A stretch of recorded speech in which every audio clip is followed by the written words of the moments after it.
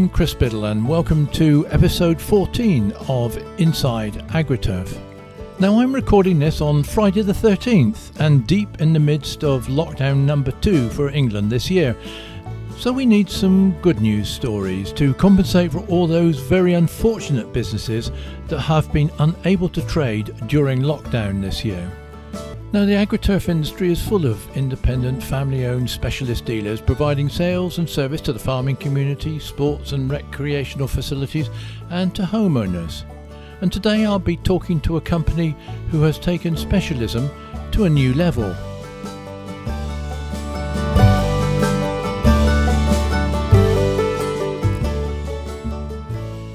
MKM Agriculture, based in Bedfordshire, specialises almost exclusively in the ATV and off-road vehicle market. The company is unusual in being able to offer its customers a full house of the 4 leading Japanese brands under one roof. Unusual because most manufacturers prefer to have exclusive representation in a dealership. So to find out more, I'm talking today to Managing Director Anthony Deacon. So Anthony, thanks very much for joining me. So exactly how did the business start? Okay, so the business was established by my father and two of his partners in 1986. So yeah, Dad continued the business from 1986. Dad came from an agricultural machinery background, so he was Ford and Claas trained. He saw an opening in the market in this area and established the business around that, really. And this was about the time when you sort of came into the world, was it? So Indeed, yeah. So I was born in 1985, the year before Dad established the company, and it didn't take him long to get me involved in the business. I think we've got photos of me strapped to the front seat of his van in harvest, going out and on the combine breakdown. So yeah, I began at a young age. I didn't know exactly that I was going to go down the machine route. My options were kept open, and Dad was very good and supportive. That he wasn't pushy at all. It was my option entirely as to what I did. And then I did my work experience with a lawn and garden dealer nearby. And other than that, I left school and jumped straight into this, really. And yeah, it's grown from there. But at that stage, it was mainly agricultural machinery. So when did ATVs come on the scene then, Anthony? Okay, so yeah, we dealt with the agricultural machinery. We actually had the tyres for Valmet, which is now Valtra, in the 90s. The tractor business and Valmet kind of outgrew us, and we weren't with the size that Valmet wanted us to. So Valmet took the franchise off us and gave it to the bigger ag dealer up the road. That was in around 1990, and then we had a knock on the door one day in 2002. Harvey Day, who is the area representative. Sorry, this was for which brand, Anthony? So this was for Suzuki. Yeah, okay. So this was Suzuki, and that was in 2002 when we were approached by Suzuki. It was then we thought about a while. At that time, 2002, I'd left school in the year 2000, and it was just me and Dad at that time. We were the only two in the business. So yeah, when I left school with Dad, and that was when we were approached by Suzuki. We thought about it for a good few months, and in 2003 we decided that we'd take the plunge. We're gonna give it a go, and we ordered our first 3 Suzuki ATVs. And so that was the start of it. I mean, if we may just come right up to date, you are a specialist dealer, but unusually you're not specialized in the product range that you sell, because you seem to have a full house of Japanese top line ATVs. How do those all come about? Did you go hunting for them, or were you approached? Yeah, so the way it works, so obviously Suzuki began in 2003. We sold a steady amount. I think the first year we sold about 15 units. We got up to 2007, and I think we got up to about 50 units that we were selling a year then. we got involved in the sports ATVs in 2007, 8, 9 and 10 with Suzuki, where we were selling the sport and leisure machines as well as the utility machines. And I had some involvement then.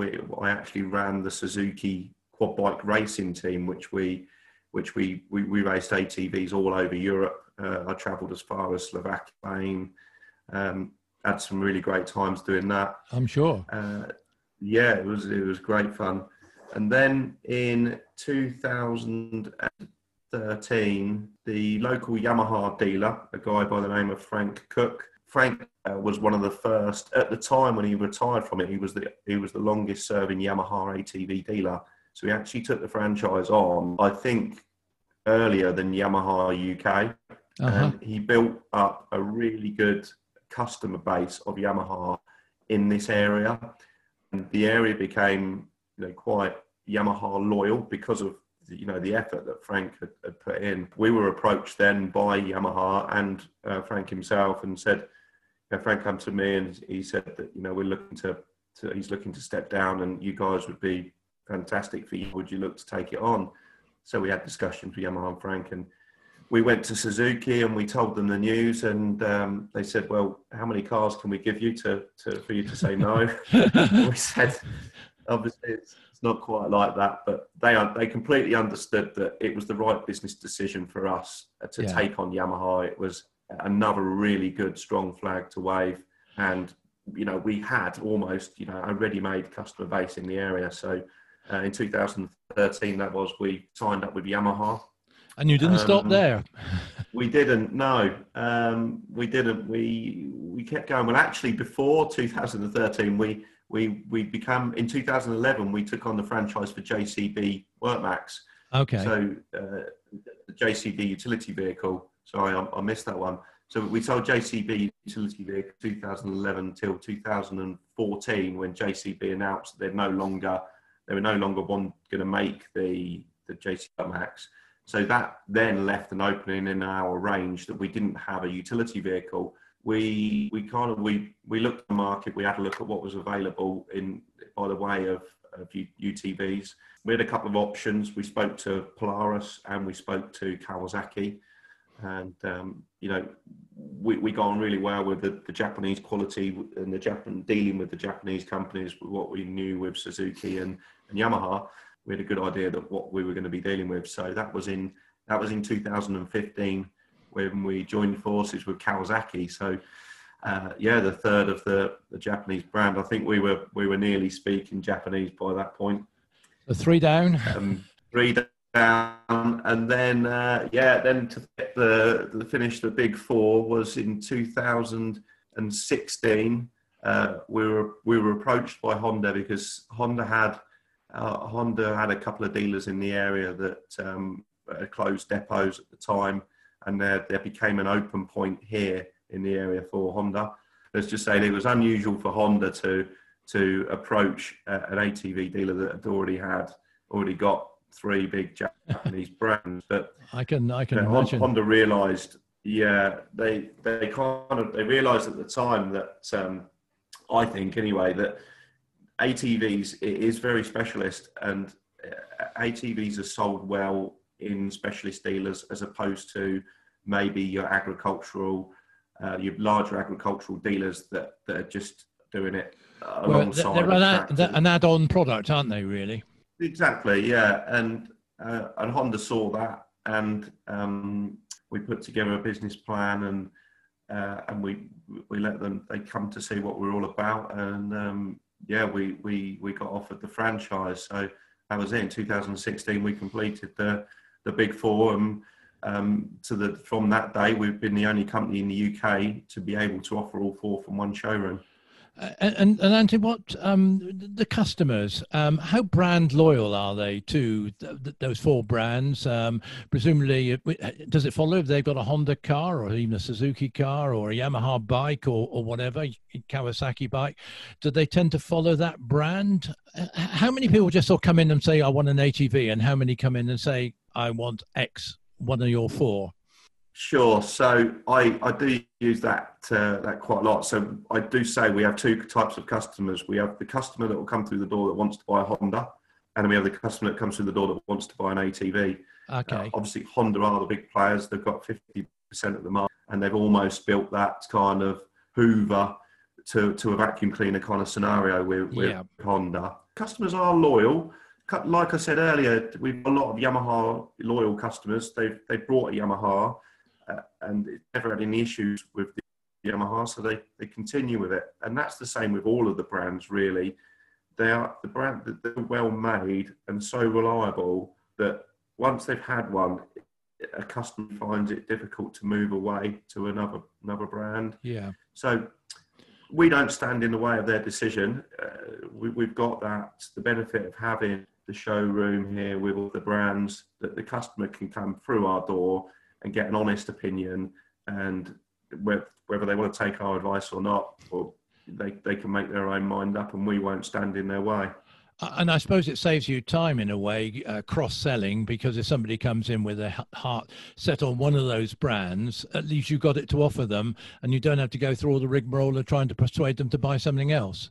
It's really good, and sometimes I don't kind of realise how fortunate we are. You know, I'm in a fortunate position here, or we're in a fortunate position here, that we're so confident in the products. We offer the best for the best manufacturers and the best products on the market.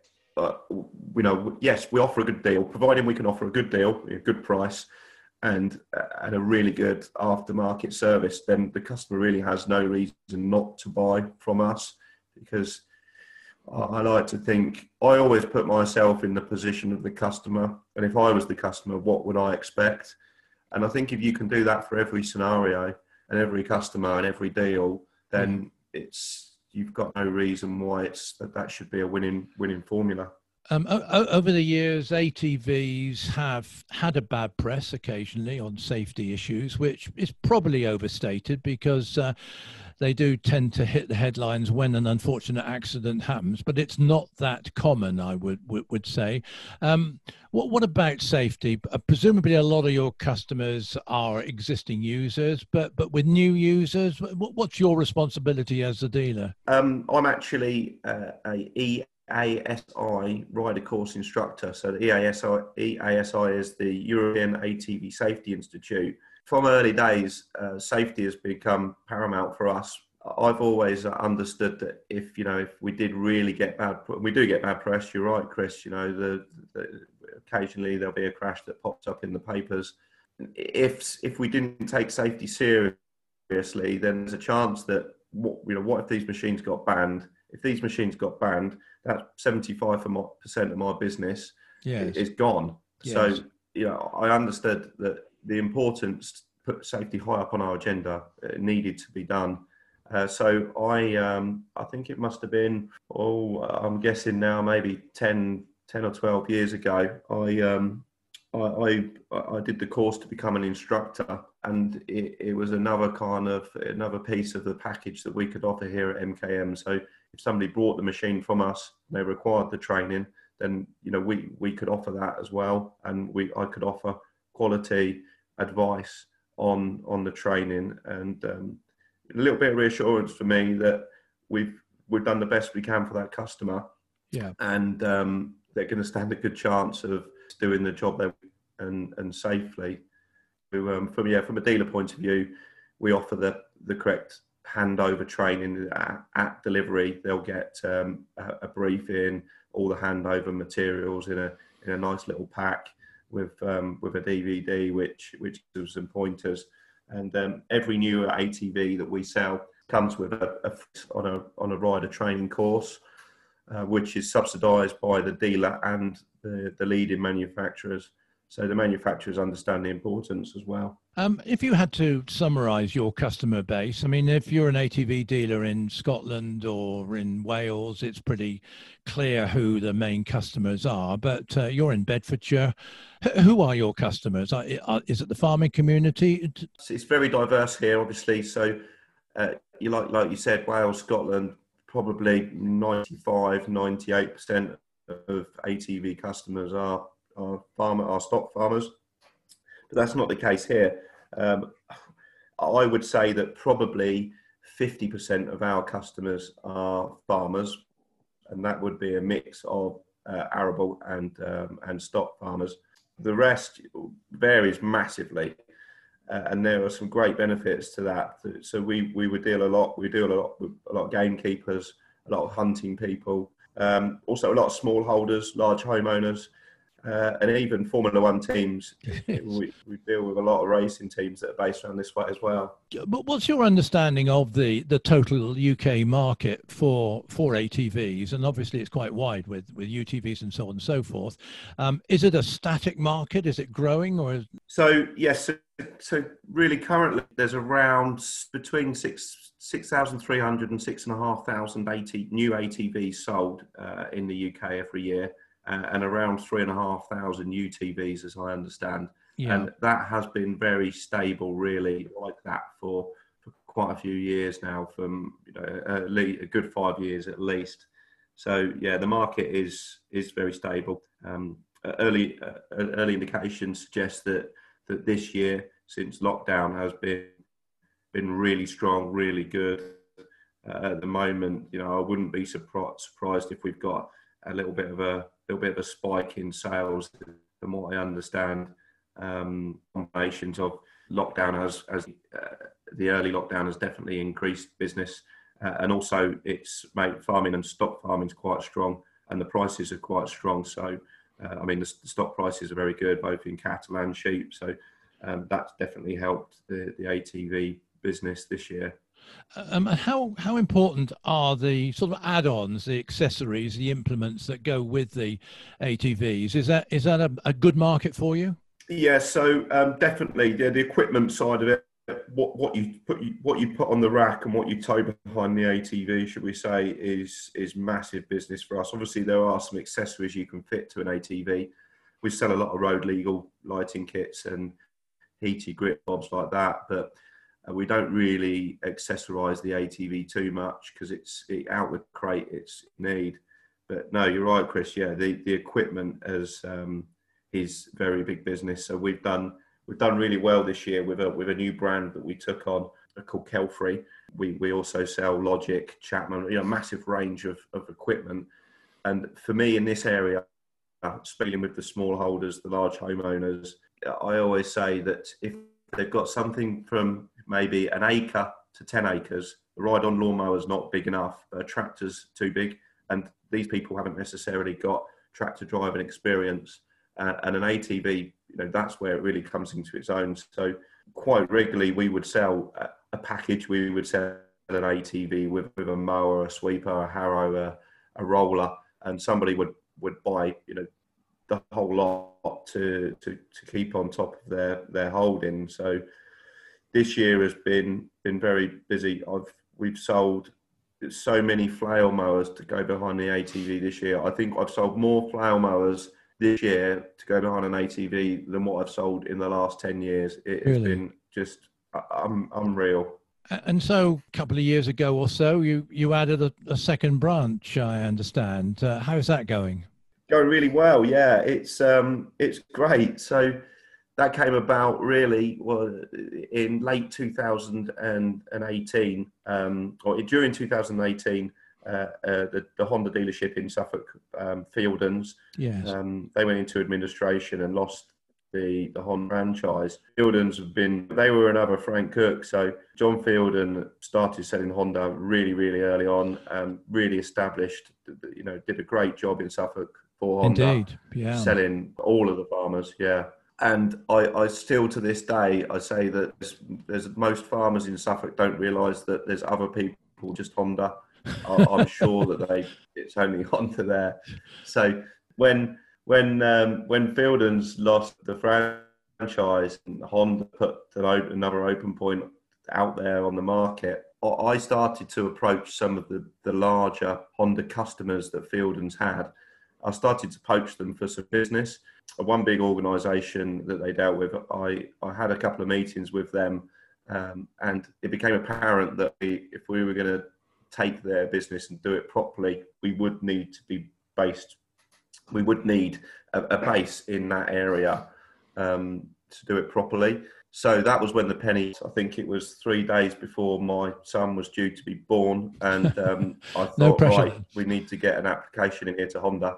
I picked up the phone to Honda and I said, I've got this idea. I scribbled some notes down on a piece of paper. I said, this is what it's going to look like. This is what we're going to do. And they said, sounds great. You know, you're doing a good job where you are now.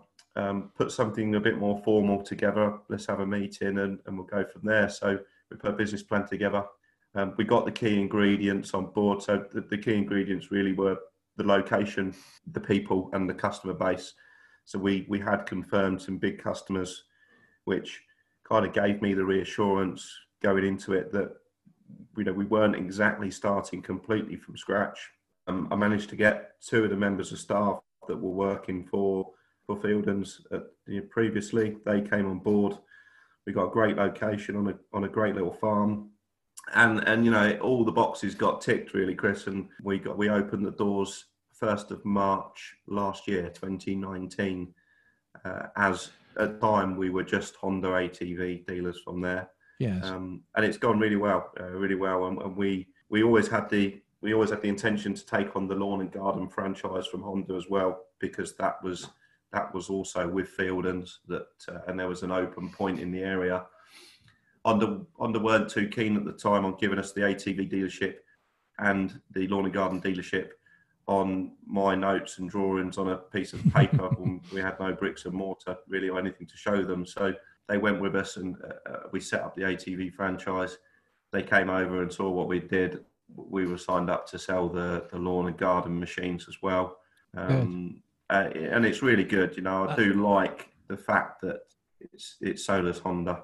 Yeah, and it's fairly autonomous because my quick calculation, it's about 70 miles from where you are. So is that an issue at all? Yeah, you're right. It's exactly 70 miles door to door. No, we're far enough away. We're far enough away not to compete with each other, but not too far that we can't connect with each other. Yeah, it's 70 miles, but it's one good road now. We've got the A14. Yeah. There's most of it's dual carriageway all the way there. So the blessed A14. If I try and go over there at least once a fortnight, I'll leave at 6 in the morning and I'll be unlocking at 7 o'clock. Yeah. Just after 7. So on a bad, it's an hour and a half on a bad run, an hour on a good run. But no, we have a van that goes between branches moving stock around, and we're probably backwards and forwards between each branch 2, if not 3 times a week. Yeah, it works well. And finally, really, how are you looking back on 2020? I mean, obviously, for many, many reasons, it's been a challenging year for business in general. Has it been up to your expectations, even without all the issues we've had? Yeah, it's been very busy and very good. So it's been above my expectations actually. And when COVID came into play, we completely changed our tactic of how we were going to approach the market this year. Obviously, no shows. We went completely digital. We developed a new website. Yeah, and I think it's paid off for us. You know, business has been unbelievable. We've overachieved. I don't know what the percentage is right now. Early days, we were very, very unsure what was going to happen, but I feel so fortunate and so lucky that it's just gone the right direction for us, and we've just been fortunate to be in that industry where we couldn't stop. We didn't have to stop. We could continue to trade safely, and the customers were still keen to spend the money with us. So instead of the customers coming to you or coming to your shows, you went to the customers effectively. Yeah, and that suits me. That suits me better. You know, I would much rather deal with a customer over the phone or by FaceTime or WhatsApp calling and video calling. I think one of the good things that happened for us in 2019 was when we won the Service Dealer Award. Yes. That gave us almost like an identity, a badge Brilliant. that we could wear, that a customer could see that they could trust us and deal with us. Yes. Over the phone and at distance, and they could rely on us that we were gonna follow through with our promises and and deliver the goods to their expectations. And that's what we continue to do. We continue to keep a big name and a good reputation. And how are you working well? How are you approaching 2021? Do you, as things stand at the moment, do you have any concerns about supplies from Japan? Are you what indications are you getting? I guess having spread your franchise logo quite widely, that is going to be an advantage to you. Yes, definitely. We are going through some stock shortages at the moment with various different manufacturers and different models. And we are, like I said, because we've got, like you said, Chris, because we've got all 4 brands, if we run out with one, we've always got another that we can sell. And I think that we'll get through. We'll get through it okay. Maybe I'm sure it will have a burden on our sales, and our figures may reflect the shortages. But I feel very fortunate. Obviously there are some Solus dealers out there with some of the brands that they can't get stock, and they're going to be out of stock for maybe a few months. And yeah, I'm hoping that we've got a good range all the way through.